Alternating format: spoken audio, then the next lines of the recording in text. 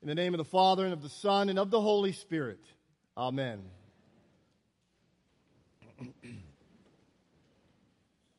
Good morning. I greet you this morning in the name of our Lord and Savior, Jesus Christ. And I bring you greetings on behalf of your brothers and sisters throughout the Episcopal Diocese of Atlanta. That is the Episcopal Church in Middle and North Georgia.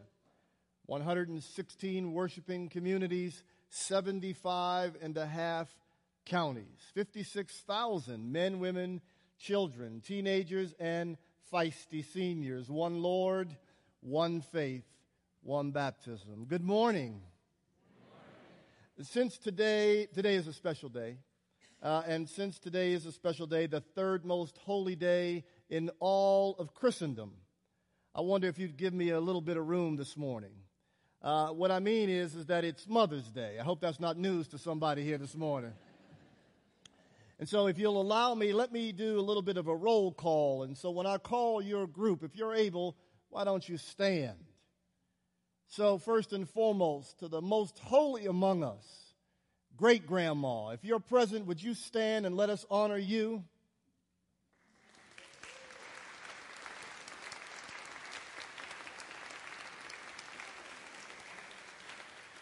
Deserving of praise she is. Now, to the happiest group in the genre, because those people do not live at your house anymore. Grandma, stand up.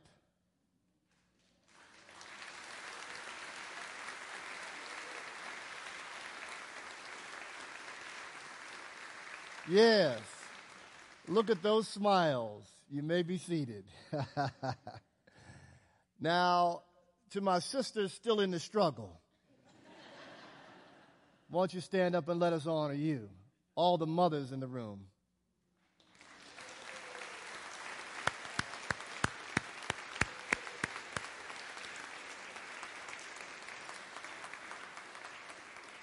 And of course, there's that category of those of us here whose mothers have gone on to glory, now live with the Lord. We love them, but see them no longer. And nevertheless, we feel their prayers. We still hear their words. They stand on a balcony watching over us, and we remember them here today. And then there's a special group of people, very personal for me, and that's the group of people who raise children that are not from their own bodies. I'm adopted, and here's what I know. It takes a whole lot of woman, takes a whole lot of man to raise somebody else's children. And to you today, we honor you and thank you for your heart and your hands. Happy Mother's Day to you. And now, here we are. We have, please.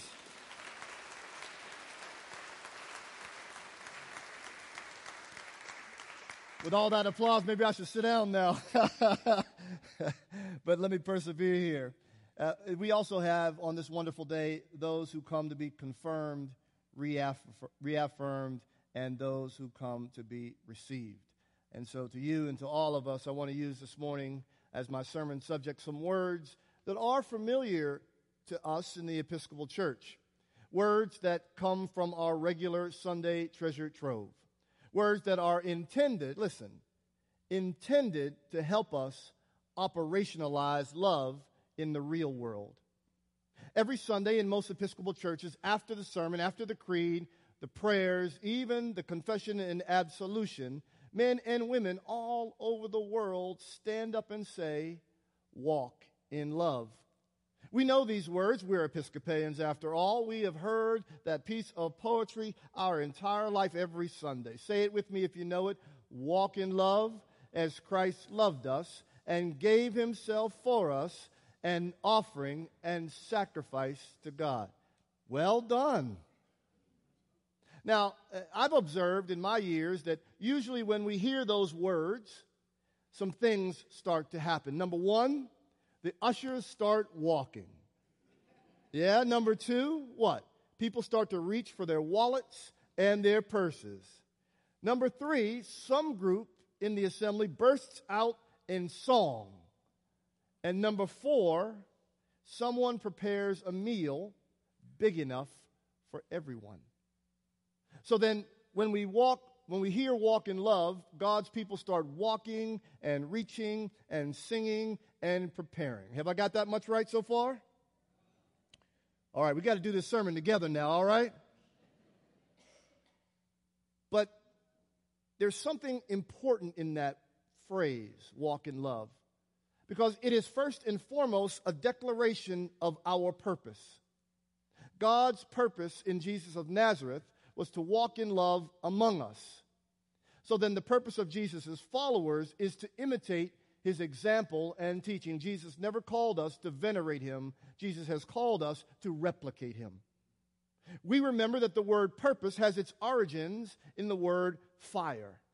And we remember that every time God wants to do something, Scripture tells us, there's a fire. With a big bang and a fireball, the universes were born, all in a moment. Fire is how God got Moses' attention on a mountaintop and transformed him from a fleeing felon into the father of a nation. And fire is what we say, you and I say, happened to us on that Pentecost long ago. Fire got on us and fire got in us. It's fire, friends, that changes things. Always been so. So we walk in love because that's our purpose. That's who we are. And that is the best foundation for partnerships with the divine and partnerships with one another. Love is at the center of the Jesus movement. Our presiding bishop is right. If it ain't about love, it ain't about God. And we are about God in this place, are we not? That was a little shaky. I'm going to pose that one more time. If you need some more answers, see me after the sermon. We are about God in this place. Is that right? Yes. So all I'm saying to you is, then therefore, love is our purpose. Just to be clear, when I say the word love, I don't mean some insipid, syrupy sentiment, not ready for the world. What I mean, what Scripture means, is the most durable substance in the universe. I mean, the divine love showcased for us in the love of Christ lived for the world. I mean, a love that pours itself out and toward God and toward neighbor. And though poured out, notice this, and though this love is poured out somehow by the dispensing of itself, it replenishes itself in the act. I'm talking about love this morning. I'm talking about something that binds wounds and makes wonders right now. I mean, a love whose best measurement is Christian maturity. Paul said that you and I are called to grow up into the full stature of Christ. That's how we know we're growing. If what the Bible tells us about God's love is true, then I've got some good news for somebody this morning. To walk in God's love is to be surrounded by God's love. To walk in love is to be in something that has no bottom, something infinite. Something so encompassing and elastic is God's love that even when we fall, we don't break, we bounce. And even when our days on earth are finished, you and I get to say that God's love is forever and ever and ever. And we say that in a particular way in the Episcopal Church, standing even at the gravesite. Even though we stand at the gravesite, yet our song is, Alleluia, Alleluia, Alleluia. That's what we mean when we say that. That we are moving from one place to another place, still encompassed by love. If you don't believe me, flip to the back of the Bible. Hate and division lose. Love wins. In God's love, there is no lack of love. Why is this all important? I'm so glad you asked. If you and I are immersed in a love that has no borders, no limitations, and no litmus test, then you and I have all that we need to go to the places that seem loveless for Christ's sake. Remember, Paul said, walk, take the show on the road. Remember, Jesus actually never said, wait and welcome. Jesus said, go and make. Because we walk in love, you and I can walk into rooms, yes, rife with political rancor. Because you and I are not the stewards and the carriers of contempt. No, we carry something much more. Because baptized is our primary identity. We are, as I like to say, trans-political. We are in politics, but we are not of politics. And so this is news to somebody. Welcome to the trans community. You didn't know that about yourself, did you? What I'm trying to say, friends, is that we are more than red or blue. We are more than liberal or conservative. What you and I are ambassadors for Christ. And yes, while we may differ on political personalities or policies, first and foremost, our primary citizenship is with the saints in light. And so we hold fast to love and do the things that love demands. You remember, of course, that there is no Republican or Democratic section in heaven. We resist evil. We respect the dignity of every human being. You're going to affirm that in just a little while. We live that out through our care of the immigrant, the indigent, and the ignorant. We figure out how to secure borders and take care of people fleeing violence and destitutions. That is what great nations do. We do both. We're big enough to do both. We support law enforcement, yes, while insisting that they protect and serve every citizen equally, no matter their address, no matter their zip code, no matter the color of their skin. And incidentally, some of you heard me say in the fellowship hall, depending on the heroism of children in the face of school shooters is not a substitute for public policy.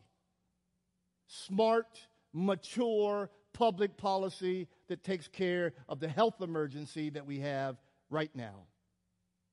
This is life for us when we do this, when we stand at these intersections armed with our little "Thus saith the Lord." We ultimately are fastened to the one whose authority has no term limit. We do this because we know that son of Georgia was right, Dr. King, when he said this, that justice is love overthrowing everything that is not love. Which is to say, love is a force that is rebelling. It's actively rebelling against everything that is not love. So get in the game, why don't you? And understand this, that for the baptized, the present political climate really is but a useful precondition for us to show the world what it means to walk in love. To show folks that there are some peculiar people over there at All Saints Episcopal Church who love the Lord more than they love the status quo. And so we walk on. And as we walk, love takes us to unfamiliar places. Love does that. Watch Paul on his 3 missionary journeys, which was basically him stumbling around the then-known world. Notice Jesus wearing out his sandals around Galilee to do what? To expand the notion of neighborliness always. To increase friendship with enemies. And finally, and this is our North Star, friends, to please God. Above all else, to please God. So here's the question. Where do we go for the sole reason that Jesus' love compels us to be there? Where do you go? Because we walk in love, we find ourselves among all kinds of people. Love drives you there. We will find ourselves with people from different faiths, not as adversaries in love or competitors for religious market share, but rather simply as humans of various stripes on a God journey. If we are in love, therefore, then we know love, and we recognize love when we see and hear love in different contexts than our own. Trust yourself. In love, we can sit with the Muslim, or the Jew, or the non-believer, the agnostic, the atheist. How? Secure in having met God in the face of Jesus Christ ourselves. Secure, and yet open to how God is revealing God's self to others. We can do that. Say amen. Amen. There's one more thing to this walking in love business, and this is it. It is entirely an experimental enterprise. Highly iterative, wonderfully, wildly innovative. In fact, truth is, it's more art than science. Can't be entirely contained in the Book of Common Prayer or the Bible. No, God's got us right now. When Paul sat down to write his first letter to that ragtag group of believers, it was a startup then. There wasn't any precedent. He was building a bridge as he was crossing over it. And so walking in love, first and foremost, is learning to love. I have the good fortune of knowing Ambassador Andrew Young. Some of you do as well. He was with Dr. King, as you know, and others, at major intersections of this country's last 60 years. It was because of his Christian discipleship that you and I, to an extent, get to be in this room as family. The first time I met him, we were doing a fancy society wedding, up at the cathedral up the road. Now, fortunately for me, the bride was late. Bless the Lord. Good for me, not so good for him. Which means he and I were locked in a room for about an hour. Can you imagine? Now, here's the point. Given that my undergraduate degree is in American history, yes, I'm that guy. Now I had him, the oracle before me. Now was my time to learn the secret of the strategic plan that he and Dr. King with others crafted to help America be a more perfect union. I had him. So I asked him, waited for my moment. I asked him, do tell, what was the strategic plan? How did you accomplish it all? Desegregation, civil rights, voting rights, economic enfranchisement. How did you do it all?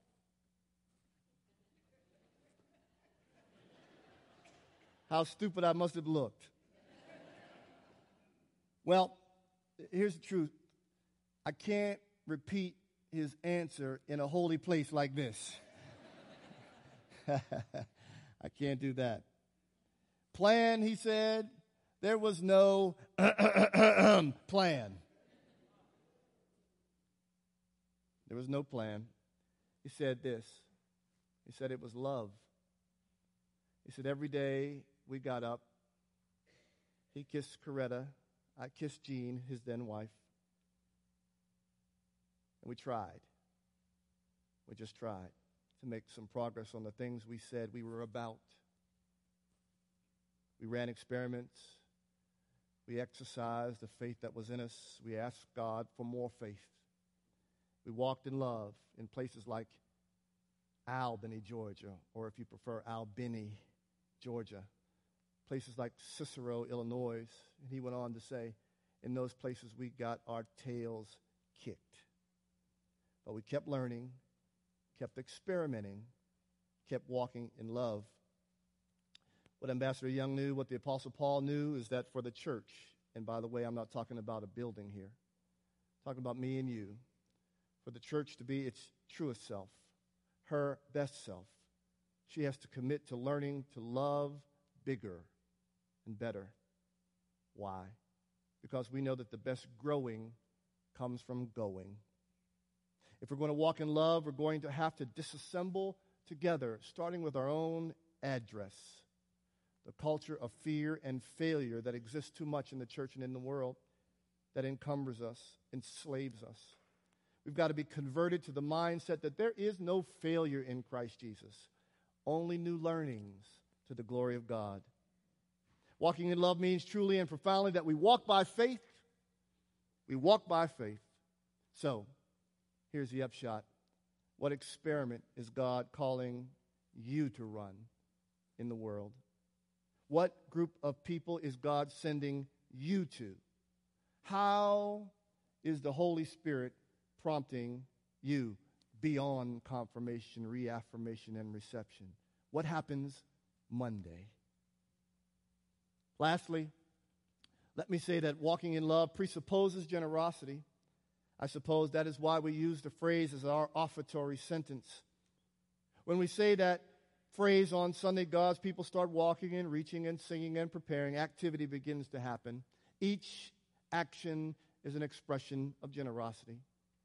And generosity, we know, is best born by authentic gratitude. And so, what an immense privilege it is to be baptized. An immense privilege. And what a gift it is in this rudderless world for you and I to be set aside for the sole purpose of extending God's friendship enterprise.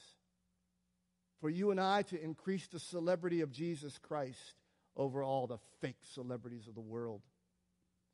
What a great compliment God has paid each person here to do God's work at such a pivotal time in the world and in the church. What gratitude should be welling up in us that we are not abandoned, but directed and cared for. Grateful for life and the portion of health we enjoy. Grateful for our common life together. Grateful that our hands are on a plow designed by God Almighty. And so, some days I can scarcely take it in. And my mind runs back to that old hymn, you know, when you get overwhelmed by the thing. And the hymnist said this when he got overwhelmed, "Oh, for 1,000 tongues to sing my great Redeemer's praise, the glory of my God and King, the triumphs of his grace." Brothers and sisters, happy Mother's Day. Walk in love. Amen.